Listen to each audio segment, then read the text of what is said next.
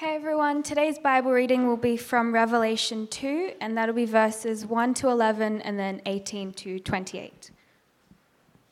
To the angel of the church in Ephesus, write, "These are the words of him who holds the 7 stars in his right hand and walks among the 7 golden lampstands. I know your deeds, your hard work, and your perseverance. I know that you cannot tolerate wicked people, that you have tested those who claim to be apostles but are not, and have found them false. You have persevered and have endured hardships for my name, and have not grown weary.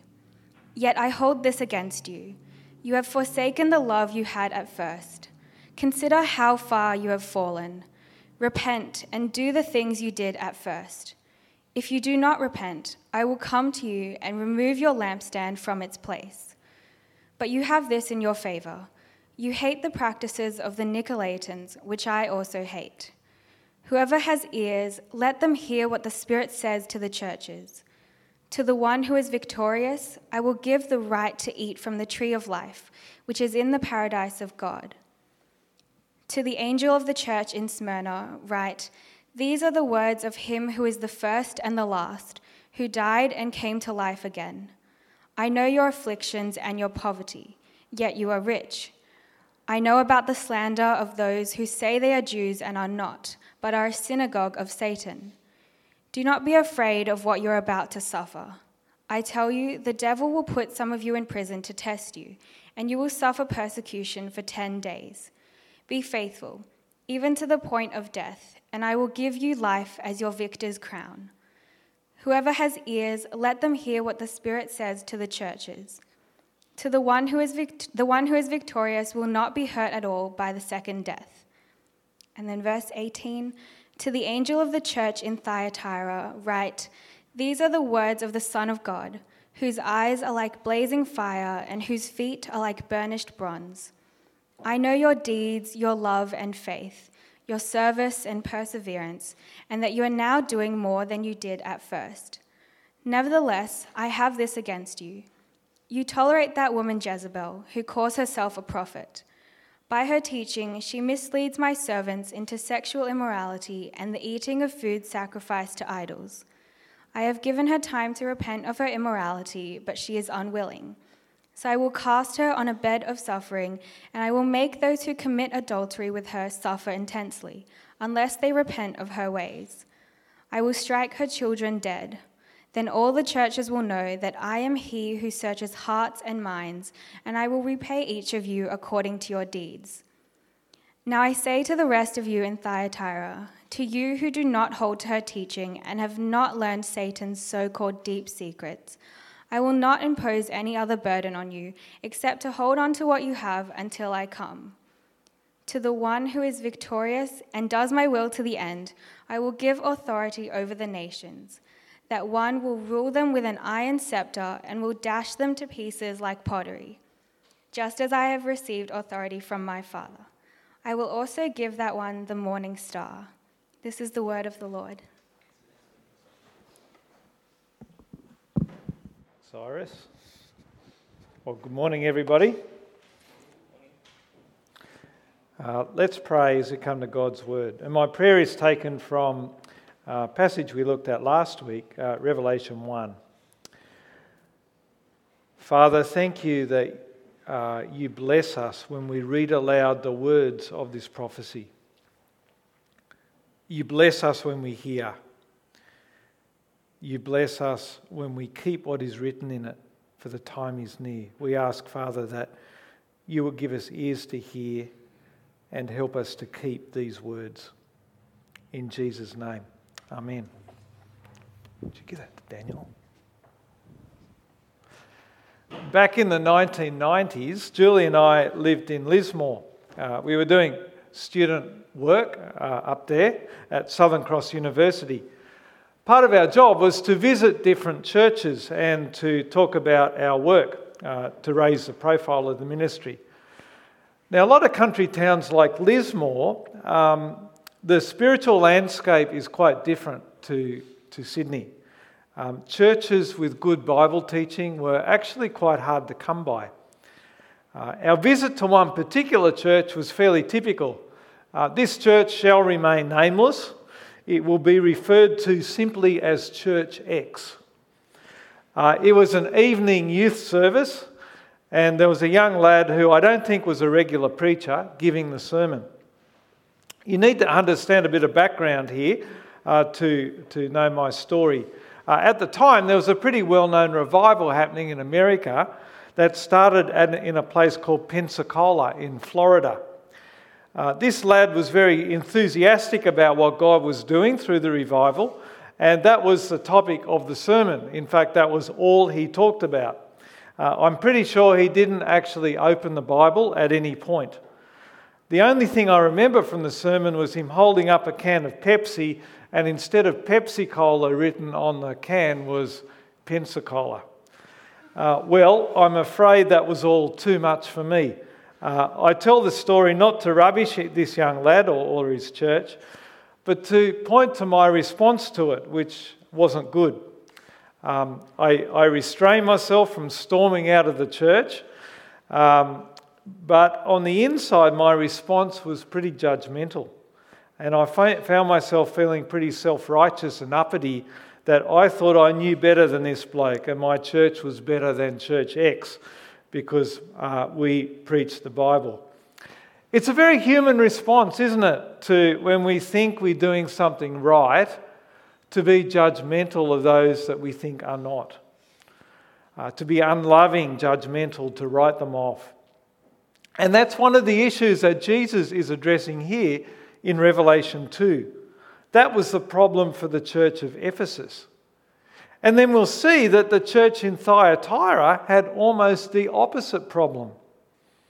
They were loving, but they tolerated people in behaviour that they should have condemned. Two opposite symptoms of what is really the same problem, and that is that good works are good, but it's the heart that matters to God. And if the heart's not right, then no amount of effort or good works are going to cover up a lack of love or idolatry. As you no doubt know, there are 7 different letters to the churches in chapters 2 and 3 in Revelation. We were introduced to them last week in chapter 1, where the 7 churches were named. Here's a map of the 7 churches in Revelation. It's in modern-day Turkey, and as you can see, they're clustered together in a reasonably small geographical area. They're real places. Pretty much none of them exist anymore except for Smyrna, which is now the modern city of Izmir, but the rest are all in ruins. But they were real places at the time of writing, real churches in real places. Today, we're just looking at 3 of those churches in chapter 2, the ones that we had read out to us. Just a word about how the 7 churches, the letters to the 7 churches, tie in to the rest of the book of Revelation. At first glance, it seems like chapters 2 and 3 are quite different to the rest of the book and don't really seem to tie together. They are very specific, grounded in a particular place at a particular time. And then the rest of the book is a bit like a plane taking off. You suddenly leave these geographical places to suddenly you're off the ground and given a cosmic view of the universe, a cosmic view of the heavens and the earth and what God is doing on this cosmic level. But then if you read the book carefully, particularly how chapter 1 flows into chapters 2 and 3, we see that the whole book is actually one big letter. And the recipients are the 7 churches, not just for chapters 2 and 3, but for the whole book. So the message to the individual churches continues on after chapter 3. And as we go along, we'll see that this affects the way that we read the whole book. So, for example, we often think of the book of Revelation as a message of hope and comfort for a persecuted church. It certainly is that. But it's also addressed to churches who have lost their first love, like one of the churches that we hear of today. Churches who are rich and arrogant. For them, Revelation is as much a rebuke and a warning of judgment as it is a comfort. So we'll unpack these different applications as we go along. But for today, we're going to hone in on chapter 2 and look at 3 churches in Ephesus, Smyrna and Thyatira. And they will be my 3 points. So let's dive into chapter 2. So the first church that we'll look at is Ephesus, who were characterised by working hard, but something was missing, which was their heart for God. Well, the letter starts off in chapter 1. To the angel of the church in Ephesus write, these are the words of him who holds the 7 stars in his right hand and walks among the 7 golden lampstands. For those of you who were here last week, you'll remember those images from chapter 1. The 7 stars and the golden lampstands. It's a picture of Jesus holding the 7 churches in his right hand and dwelling among the churches. So he wants to remind the church here at Ephesus that he is present with them. And their purpose is to reflect God's light to the world. And then the words written to each of these churches are the words of Jesus. This is his message to them. He starts off positively enough to Ephesus in verse 2. I know your deeds, your hard work and your perseverance. I know that you cannot tolerate wicked people, that you have tested those who claim to be apostles but are not, and have found them false. The Ephesian church had done particularly well at ferreting out heresy, bad teaching, not giving a hearing to false prophets. We know from history, from a letter that's been discovered written by a bishop called Ignatius around the time, that the church had a reputation for solid teaching. And that was absolutely crucial for them to do. We know from Paul's letters in 1 and 2 Corinthians how much damage false apostles can do in a church. It was a time when the church was just getting established. Most of the church were from a Gentile background. Their Bible knowledge may not have been that great. And so they were susceptible to dodgy teaching and heresy.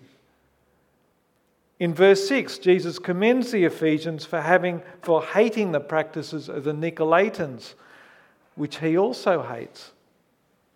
False teaching breeds bad behaviour. So that stuff matters to God. What the Ephesian church had been doing was good and necessary. Now I'm thankful to God that SWEC is a church where the Bible is taught and valued. And I really appreciate the fact that when we preach up front, I know that what we say is being tested by you. That you are reading the Bibles and you're checking against the Bibles whether or not what I say from up front is rubbish or not, or whether it is in fact from God's Word. Let me say that those things, we should not take those things for granted. Working overseas, I saw that churches that taught the Bible were often the exception rather than the norm. Good teaching, a determination to root out heresy and error are crucial for every church. But there's also a danger that comes with being good at guarding the truth. And that is the danger that the Ephesians had fallen into. Have a look at verse 4. Yet I hold this against you, says Jesus. You have forsaken the love that you had at first. You have forsaken the love that you had at first. When Christians are focused on guarding the truth and sniffing out dodgy teaching and error, it's very easy to have a kind of siege mentality. That the world's out to get you. That it's easy to be suspicious of others on the outside. People from a particular denomination or church that has this or that reputation. And I know that I've been guilty of that myself at times. And friends, when we like that, it's hard to be loving, isn't it? It's hard to love others who you're constantly suspicious of. And it's hard to love God too, because we can become proud. Proud that coming from Sydney we can dot our theological I's and cross our T's. We can easily come to trust in our Bible knowledge or our theological position rather than trust in God. Now, from my observation, I don't think we are particularly bad here at Sweck. So that's a good thing. But still, as Western wealthy Christians who are well educated and come from a background of good Bible teaching, there is always a danger of trusting in our ability to understand the Bible and even to lean on our good works as a badge of pride. There's a danger of losing our love for God as we subtly think that we can do quite nicely in the Christian lives ourselves. But hear the warning that Jesus gives, verse 5. Repent and do the things you did at first. If you do not repent, I will come to you and remove your lampstand from its place. Now, I don't think that Jesus here is talking about them losing their salvation. I don't think that's the issue. I think it's a warning that they'll lose their witness. That they could become ineffective and stop being a light to the world. Remember, the lampstand was a symbol of them being a light, shining God's light to the world.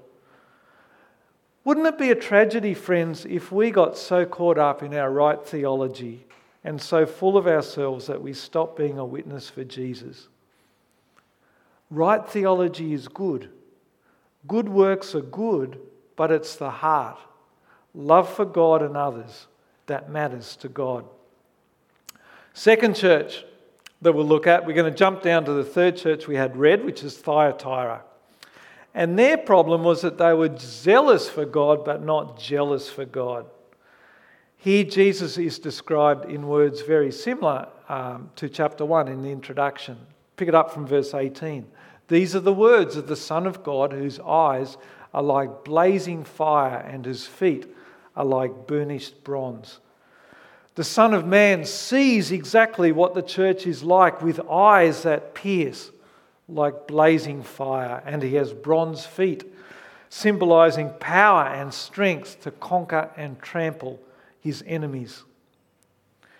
Once again, things start out pretty well for Thyatira. Verse 19, I know your deeds, your love, your faith, your service and perseverance, and that you are doing now more than you did at first. Unlike the Ephesians, this church is doing well at loving. They've been faithful in their service, and what's more, they're doing better than they did at first. All good signs. But then comes the catch.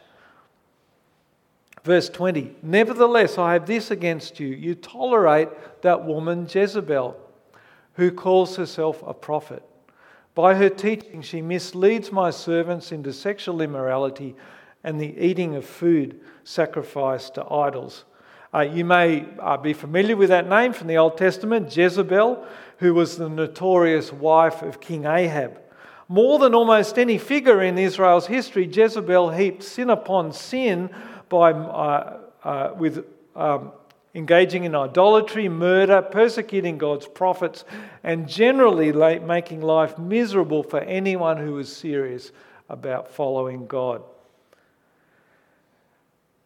It seems unlikely this woman was actually called Jezebel. It would be a bit like naming your child Adolf today, but it's symbolic.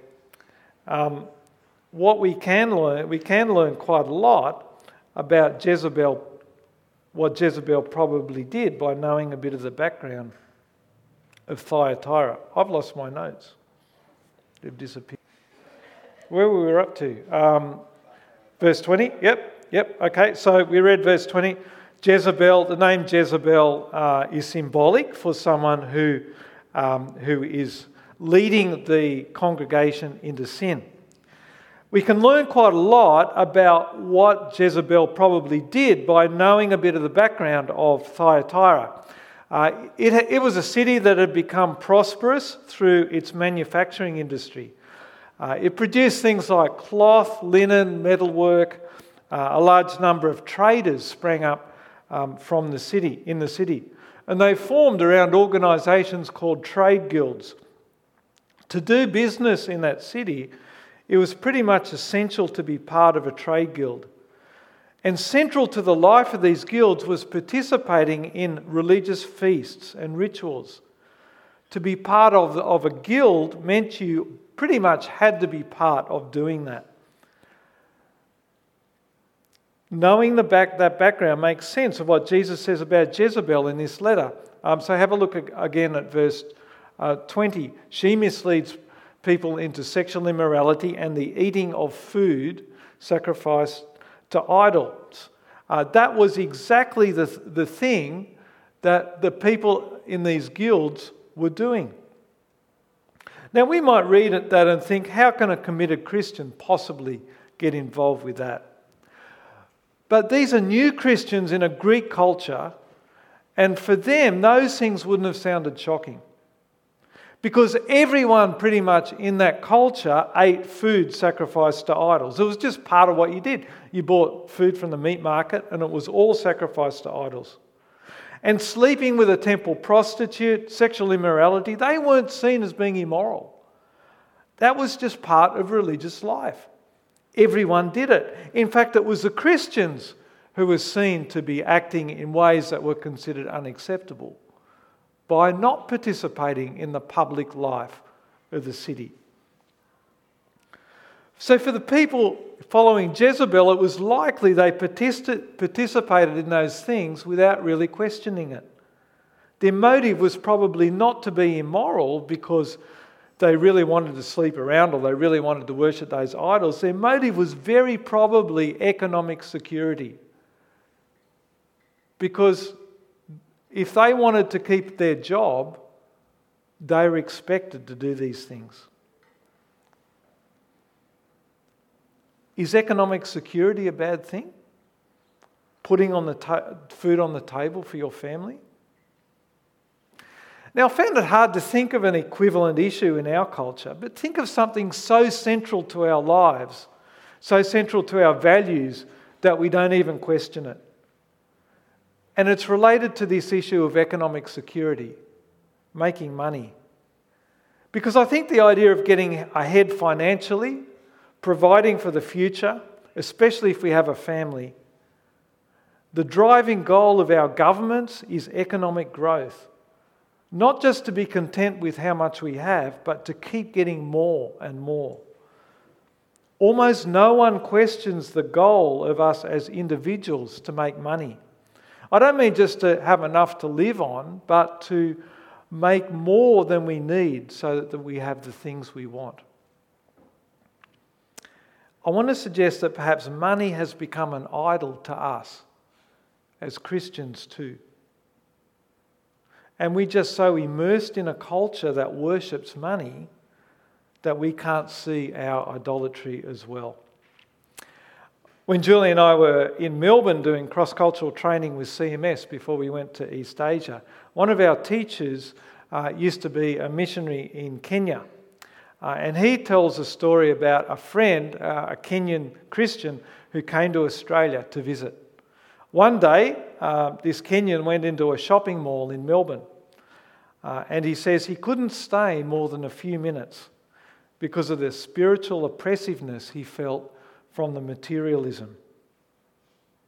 Now, as I heard that story, I felt rebuked and struck by how different my response is when I go to Westfield. Because materialism is so normal to me. I don't even question it. I wonder what Jesus wants to say to us about our idolatry. Do we make money something more than God intends it to be for the sake of having economic security and getting ahead? Well, bringing it back to the church at Thyatira, the problem wasn't just the sin of Jezebel and those who followed her, it was that the church tolerated it as well. Even though this idolatry and immorality were part of Greek culture, the church knew very clearly that it wasn't acceptable Christian behaviour.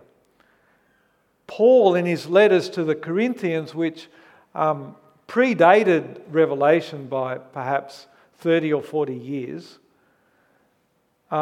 Paul very clearly calls out that kind of behaviour in his letters. Every church, even a young church, would have known that becoming a Christian meant drawing a line in the sand and turning away from idolatry, sexual immorality. Sadly, in the church today, we often see those who emphasise love and including everyone as part of God's family. Things, by the way, that are absolutely essential for any church. I'm not saying that they're not important. But often churches that emphasise these things also go soft on judgment of sin and discipline. And I think it can be a temptation for us as well. Out of a right desire to be tolerant and loving everyone, no matter what their background or past behaviour, we can easily slip into the opposite error of the church of Ephesus. And we might look at the ugliness of churches who are judgmental and suspicious of everyone who are different to them and acts like a theological policeman and say, no, we don't want to be like that, but go to the other extreme of turning a blind eye to sin.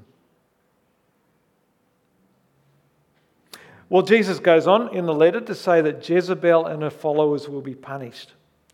But happily, there are those in the church who have not followed her or tolerated her behaviour.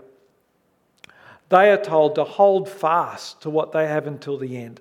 Keep being faithful. And then in verse 26, to the one who is victorious and does my will to the end, I will give authority over the nations.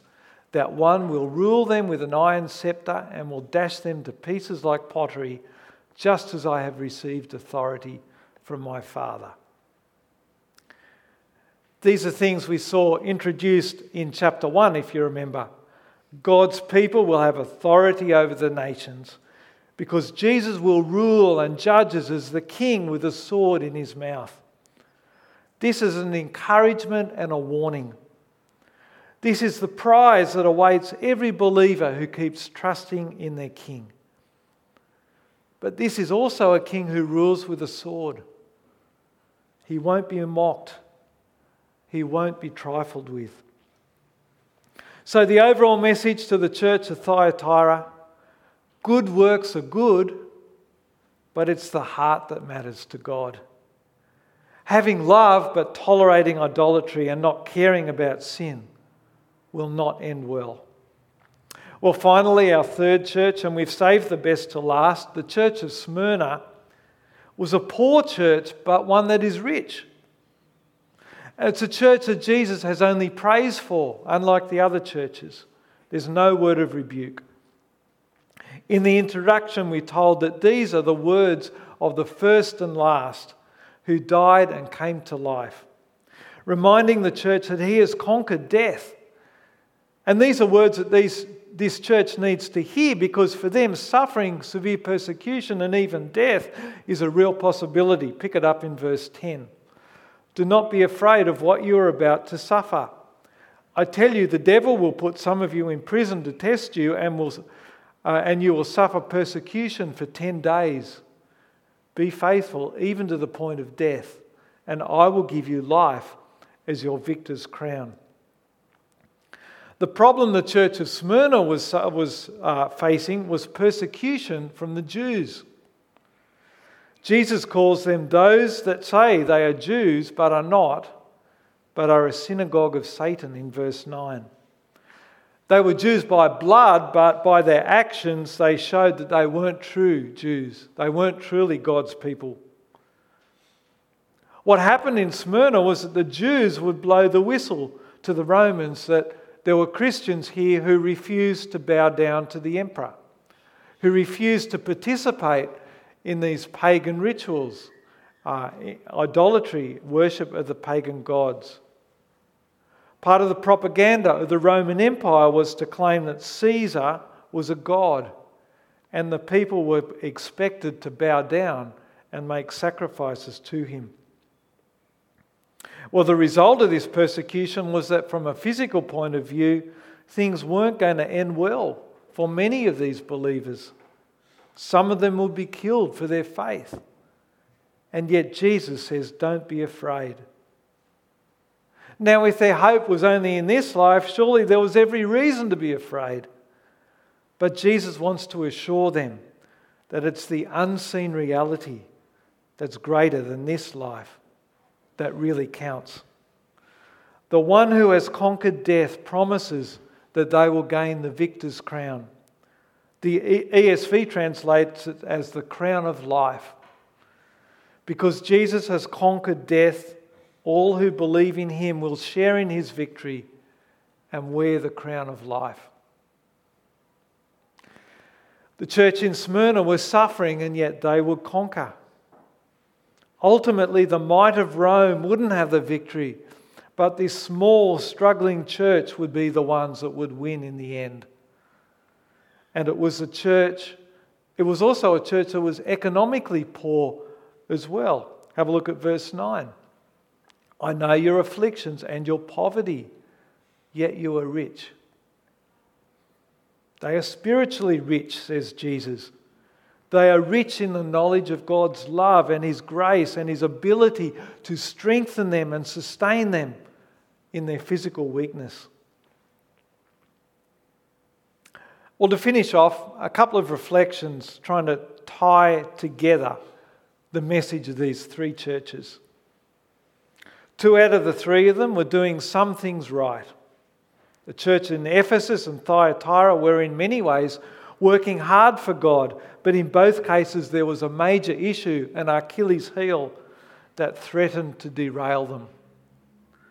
Both of the churches were in different ways what we might call well-resourced. Ephesus knew their stuff about God. They had a bunch of well-trained people who had been through Moore College and SMBC. They knew one end of the Bible from the other. Lots of good things happening in this church. Good works are good, but the problem was their heart wasn't right. They'd become proud and lost their first love. Then the church in Thyatira was economically well-resourced. Its people benefited from the thriving trade in their city, but their wealth caused them to compromise morally. The one church out of the 3 that wasn't well-resourced was the one church that was doing well. And I don't think that was a coincidence. In God's economy, it's the poor who are blessed and the rich who are warned. That's because having lots of resources brings particular dangers and temptations to trust in what we have rather than in God. Now, I'm not suggesting that we go and give everything away that we have, although God may be challenging you to live with less. But we need to know that being wealthy, and not just with money, but with knowledge, education, having all the advantages of living in a wealthy country, having all those things makes it more difficult for us to have our hearts right with God. It's great to do good works. There are loads of good things happening at SWEC that I think we do, and things that we're doing well at. But it's important to have a heart checkup as well. The one who walks among the lampstands knows us. His eyes of blazing fire are upon us. Friends, let's put our trust in the one who is first and last, the one who died and came to life again. Amen.